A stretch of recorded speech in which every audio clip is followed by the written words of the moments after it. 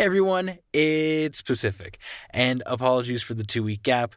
We had a lot going on behind the scenes, but we do have a whole month of exciting episodes ahead of us. Just a quick reminder, if you like the show and you like what we do here, the best way to support our show is by telling a friend or by leaving a review on Apple Podcasts. Reviews are some of the best ways to get our shows into the ears of new listeners. Aside from that, not too much to talk about. We did recently bring on a new writer, Henry Galley, who you heard on our last episode, Sonny Bean. Henry is a wonderful addition to our team, and we're very excited to have him. And this month, you can expect even more stories from him. Aside from that, not too much to talk about, so I'm going to let you guys get to this week's episode. So, without further ado, enjoy. In 2005, Sissy Spacek, famous for her brilliant, blood-soaked performance in De Palma's adaptation of Stephen King's Carrie, returned to the world of horror cinema with An American Haunting. The film was written and directed by Courtney Solomon and boasted an all-star cast including Donald Sutherland, James D'Arcy, and Rachel Hurd Wood.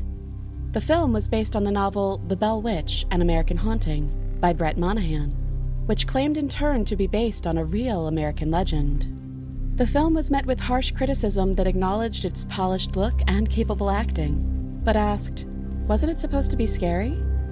Sadly, audiences and critics alike just didn't get the thrills and chills they were expecting from An American Haunting, which is a real shame because the legend of the heart of the film is richer, deeper, and much more terrifying than anything that made it on screen. It's a story about fear in rural America, a family driven to the edge, and a curse that has lingered for generations and kept an icy grip on the land where it was born. Today, we're going back over 200 years to Adams, Tennessee, the site of the most well-documented haunting in all of American history. This is the story of the Bell Witch. I'm Nicole Goodnight, and this is Insidious Inspirations.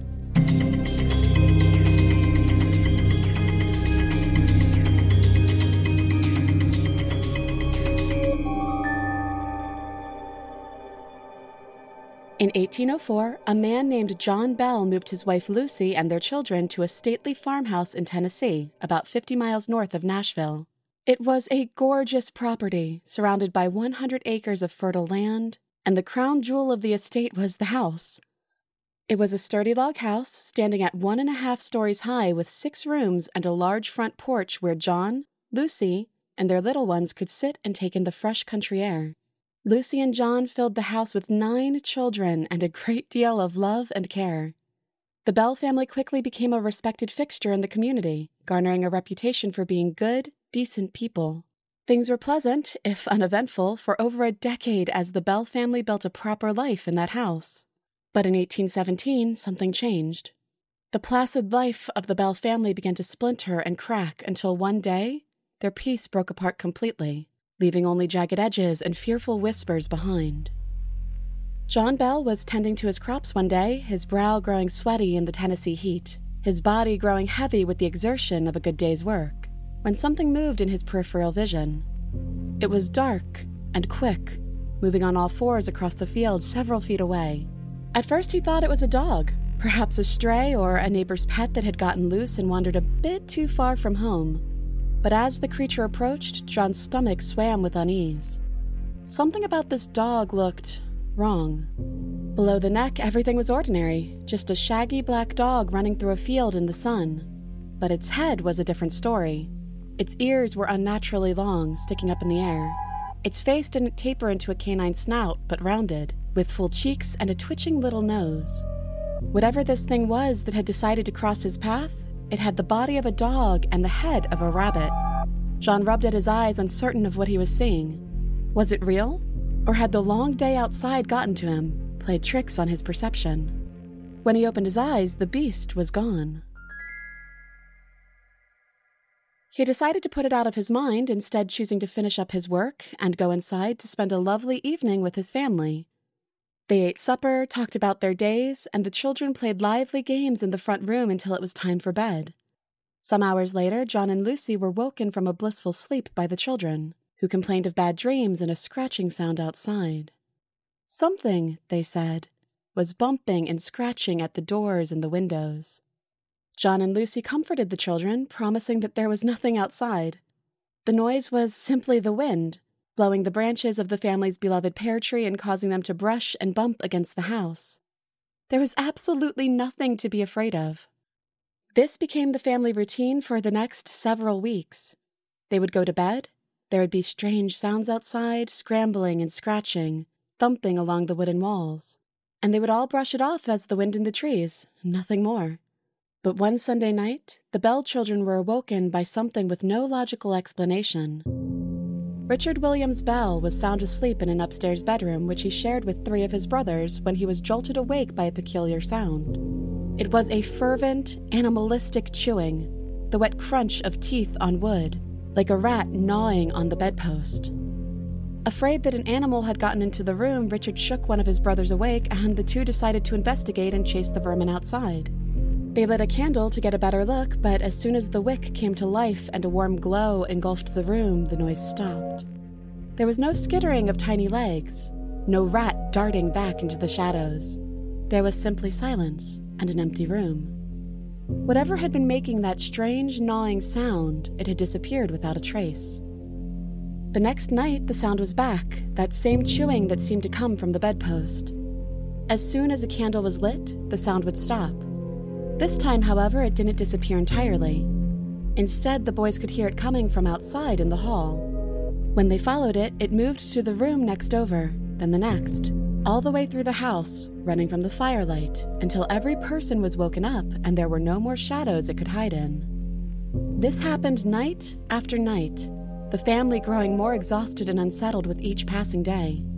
Nights at the Bell family home had once been time for rest and respite, but now they were time for lying awake, shivering and listening for whatever horrors might come next to shake them from their beds. Soon other sounds came. The scratching of an animal's claws at the door, begging to be let inside or else it would tear through the wood in desperation. The thunderous crash of large, heavy stones dropping onto the floor. The rattle of chains being dragged across the ground.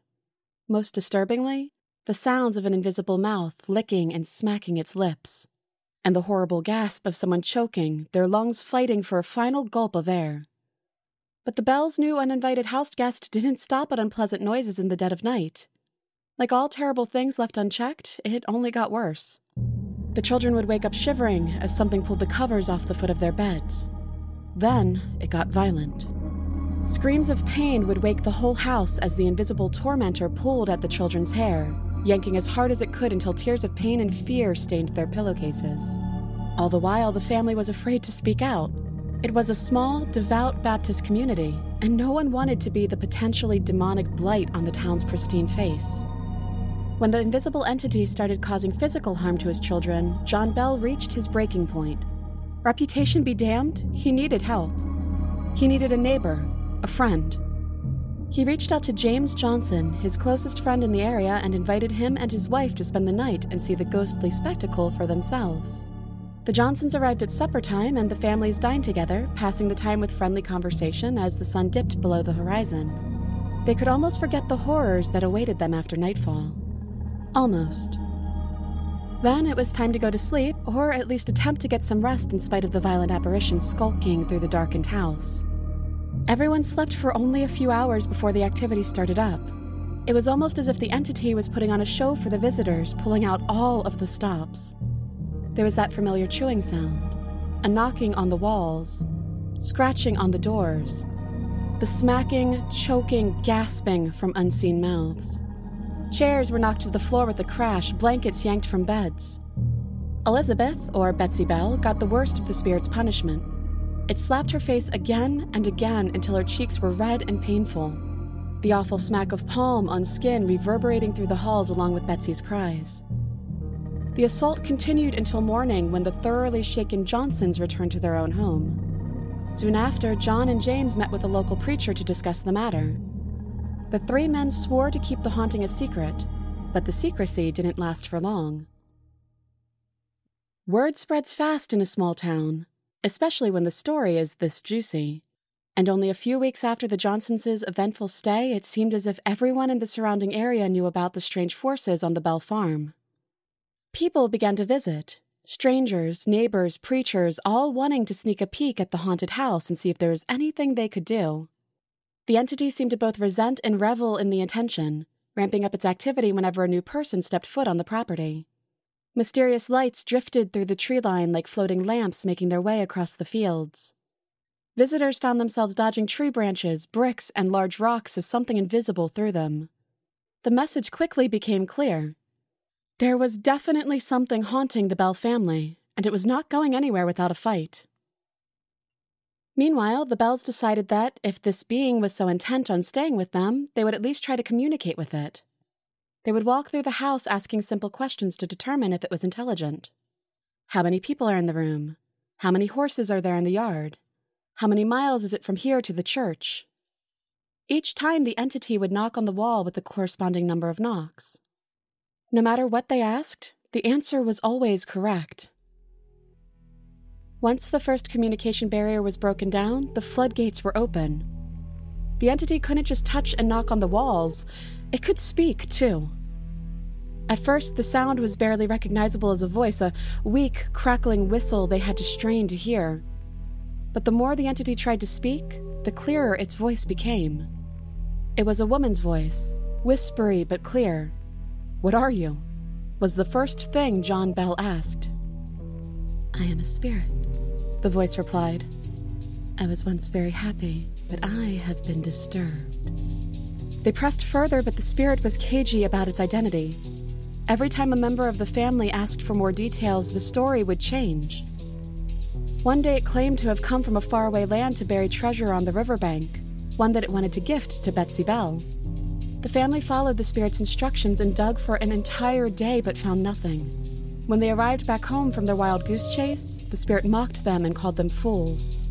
Then the spirit brought up a name that they recognized: Kate Batts. The spirit said that it was a witch, and Kate Batts had sent it to torment the family. Kate Batts was a neighbor of the Bells, one who had good reason to send a malevolent spirit after them if she had the capacity. There was bad blood between her and John, and the two had fought violently over a land dispute. Rumors circulated around town that Kate might be a witch. Of course, this was a time when any woman that acted outside of societal norms was branded a witch, and Kate was known for being a bit unusual. She was eccentric and managed most of her household work alone.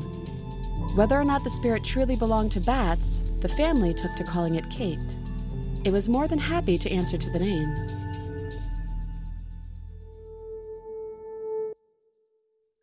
All the while, a steady stream of visitors came to the Bell property, traveling from all over the state, and some even coming from Kentucky just to encounter the famous spirit for themselves. According to M.V. Egram's 1894 book, An Authenticated History of the Famous Bell Witch, the family had one particularly famous guest come from amidst the droves of strangers: General Andrew Jackson. Ingram described the visit. General Jackson's party came from Nashville with a wagon loaded with a tent, provisions, etc., bent on a good time and much fun investigating the witch.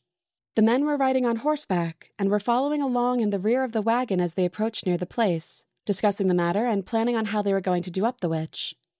Just then, traveling over a smooth, level piece of road, the wagon halted and stuck fast. The driver popped his whip, whooped and shouted to the team, and the horses pulled with all of their might, but could not move the wagon an inch. It was dead stuck as if welded to the earth. General Jackson commanded all men to dismount and put their shoulders to the wheels and give the wagon a push, but all in vain. It was a no-go. The wheels were being taken off, one at a time, and examined and found to be all right, revolving easily on the axles. General Jackson, after a few moments, thought, realizing that they were in a fix, threw up his hands, exclaiming, "By the eternal, boys, it is the witch." Then came the sound of a sharp metallic voice from the bushes saying, "All right, General, let the wagon move on. I will see you again tonight." The men, in bewildered astonishment, looked in every direction to see if they could discover from whence came the strange voice, but could find no explanation to the mystery. The horses then started unexpectedly of their own accord, and the wagon rolled along as light and smoothly as ever. The more people came to gawk at the spectacle, the more active the spirit became. It was as if it was performing or feeding on the fear and energy of the visitors, growing stronger with every passing day. No one felt this effect more than poor Betsy Bell, who the spirit would gleefully torture every chance it got. The abuse became so regular, so violent, that the family was afraid to leave Betsy alone for even a few hours. If they did, they sincerely believed the witch might kill her. One night, in order to provide Betsy with companionship and some extra protection, 2 of her best friends came over to sleep by her side. The witch was already feeling mischievous upon their arrival. As if to taunt Betsy, it unlaced her shoes with unseen fingers and yanked them off her feet, throwing them across the room against the wall. The combs in her hair flew to the ground as her hair was ruffled and pulled out of place. All the while, the sound of cruel, delighted, ghostly laughter followed. After some time, the action abated, and it seemed as if the spirit had grown tired of its taunts. But sadly, it was just warming up. As soon as the girls settled in for bed, the spirit began its more aggressive nightly assault. Betsy woke from a deep sleep with a gasp, waking her friends along with her. When they asked what was wrong, she told them she felt something sharp prick her skin, like an invisible pin. One injury was followed by another as something pinched Betsy on her side hard enough to leave an angry purple bruise. Her friends crowded around her, hoping to somehow protect her from the poking and prodding of the invisible hands, but there was nothing they could do. The spirit wanted nothing more than to see the girl suffer, and no one could stand in its way.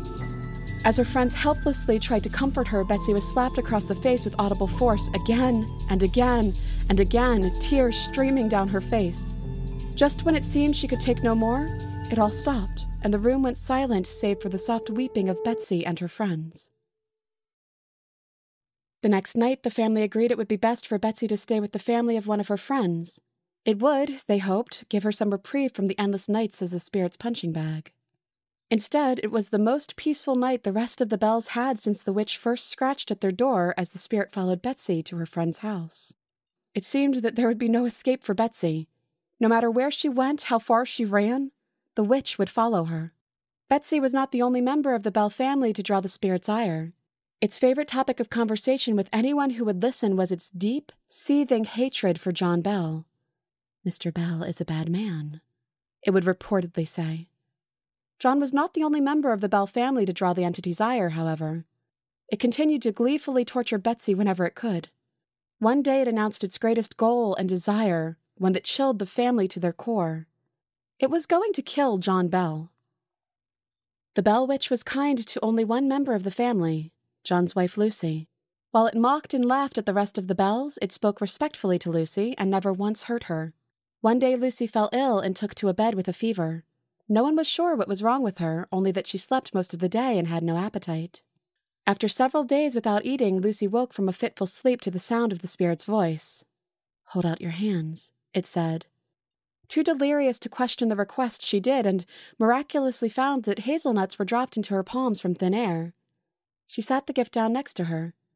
"Why won't you eat them?" the witch asked. "I have nothing to crack them with," Lucy explained. The spirit said nothing for a moment, and there was a sudden popping sound beside her. When she looked down at the nuts, they were all cracked open and ready for her to eat. So she did, and a tiny bit of her strength came back. The next day, the spirit brought her another present, a handful of fresh grapes. It fed her like this every day until she was well enough to feed herself again. In 1820, the Bell family became anxious as John's health steadily declined. He would have dizzy spells and hours in which he could not eat or talk.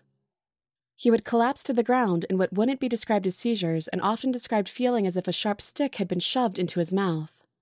His condition grew steadily worse as the months wore on. The ground hardened, and the land turned dry and cold. Winter was coming, and it seemed as if it might be the last season John would ever see. The morning of December 19th, 1820, John was still sleeping when the family woke up. No one could wake him. No matter how hard they tried, he continued to slumber. John Jr. opened the cupboard, looking for the medicine that they had been giving to his father, but they couldn't find the bottle anywhere. All that he could find was a little vial with a thick, dark liquid inside. Kate took the credit immediately, laughing as the family called for a doctor. "I've got him this time," the spirit cackled.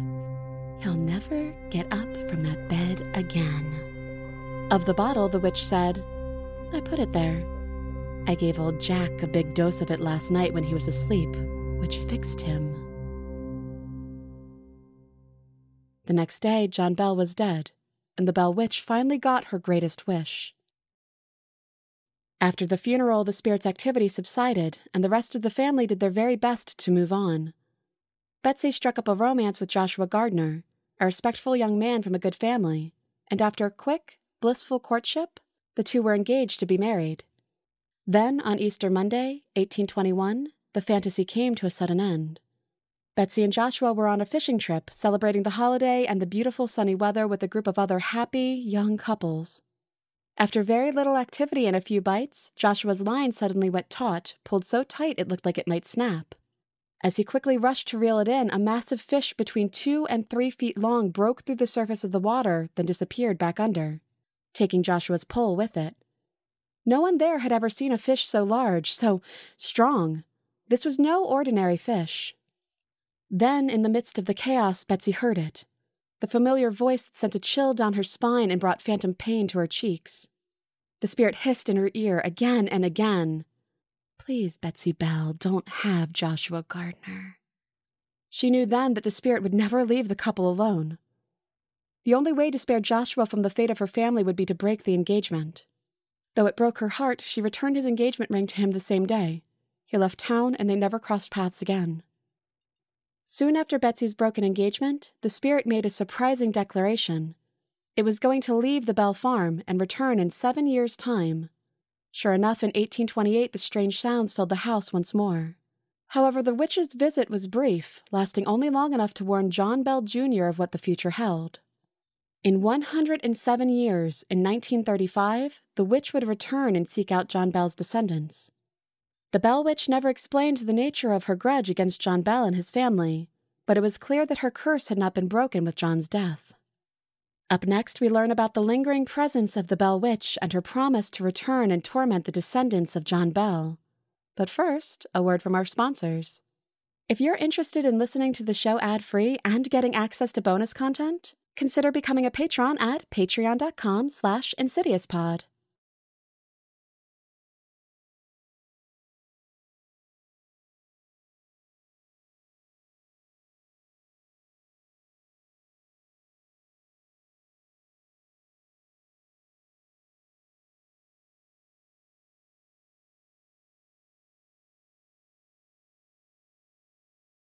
And now, back to our show. In spite of the witch's promise, 1935 came and went without much incident. In 1937, several news outlets around Adams reported that the spirit might finally make another appearance, but aside from some reports of unusual sounds coming from the cave on the Bell property, and a group of skittish teenagers mistaking a stone for an apparition, nothing of note really happened. Though many have noted the Bell Witch's failure to return when she threatened to, others claim that there is a perfectly good reason she didn't come back. She never left. Stories of the spirit's lingering presence have persisted to this day, particularly when it comes to those with blood ties to the original Bell family. Robert Bell, a modern descendant of John Bell, has had a few encounters of his own with the Bell Witch. My first encounter, my grandmother lived 4 doors down from us and she lived by herself and would take a nap every afternoon, and she was awakened by a crash, and it scared her so bad she called up to the house. And I went down with my dad. I was 7 years old. When the two got there, they saw dishes all over the floor, but not a single one was broken. Dad said, well, that must have been old Kate. And my grandmother said, well, I guess it was. Several other descendants of John Bell have encountered the witch over the years. In the 1970s, Carney Bell had a strange experience while near the property. I was out rabbit hunting with 4 of my boys in the old head farm about 8 miles from the old family at Adams. One of my boys spotted a rabbit and took a shot at it.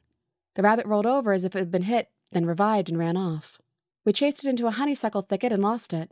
I put my hand down on what I thought was an old honeysuckle stump to get my feet untangled, and when I did, I discovered it wasn't wood, but stone.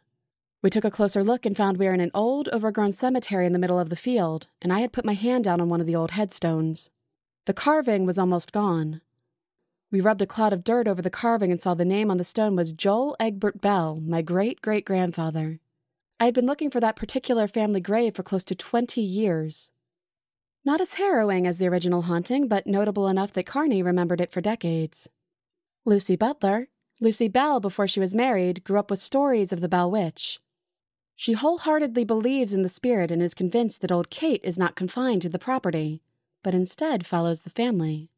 From strange sounds to objects moving on their own, to the witch showing her rare, friendly side to Lucy's daughter Jennifer, the presence has been a constant in her life.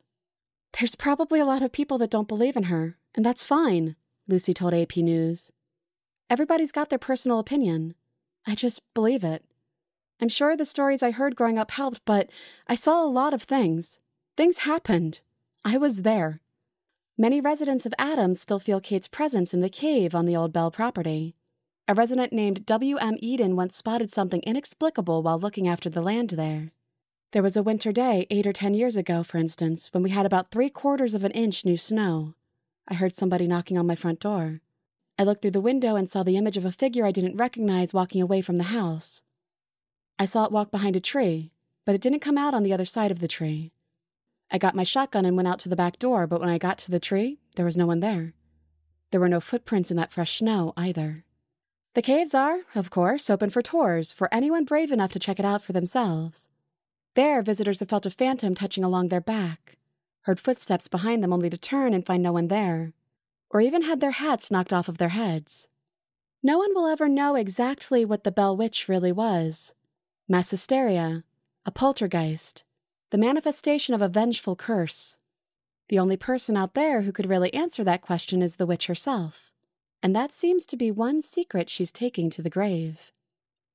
But hey, maybe if you're ever in Adams, Tennessee, and you happen to hear footsteps just behind you, feel an invisible hand grab your arm, and hear a ghostly voice whisper in your ear, you might just get the chance to ask her yourself.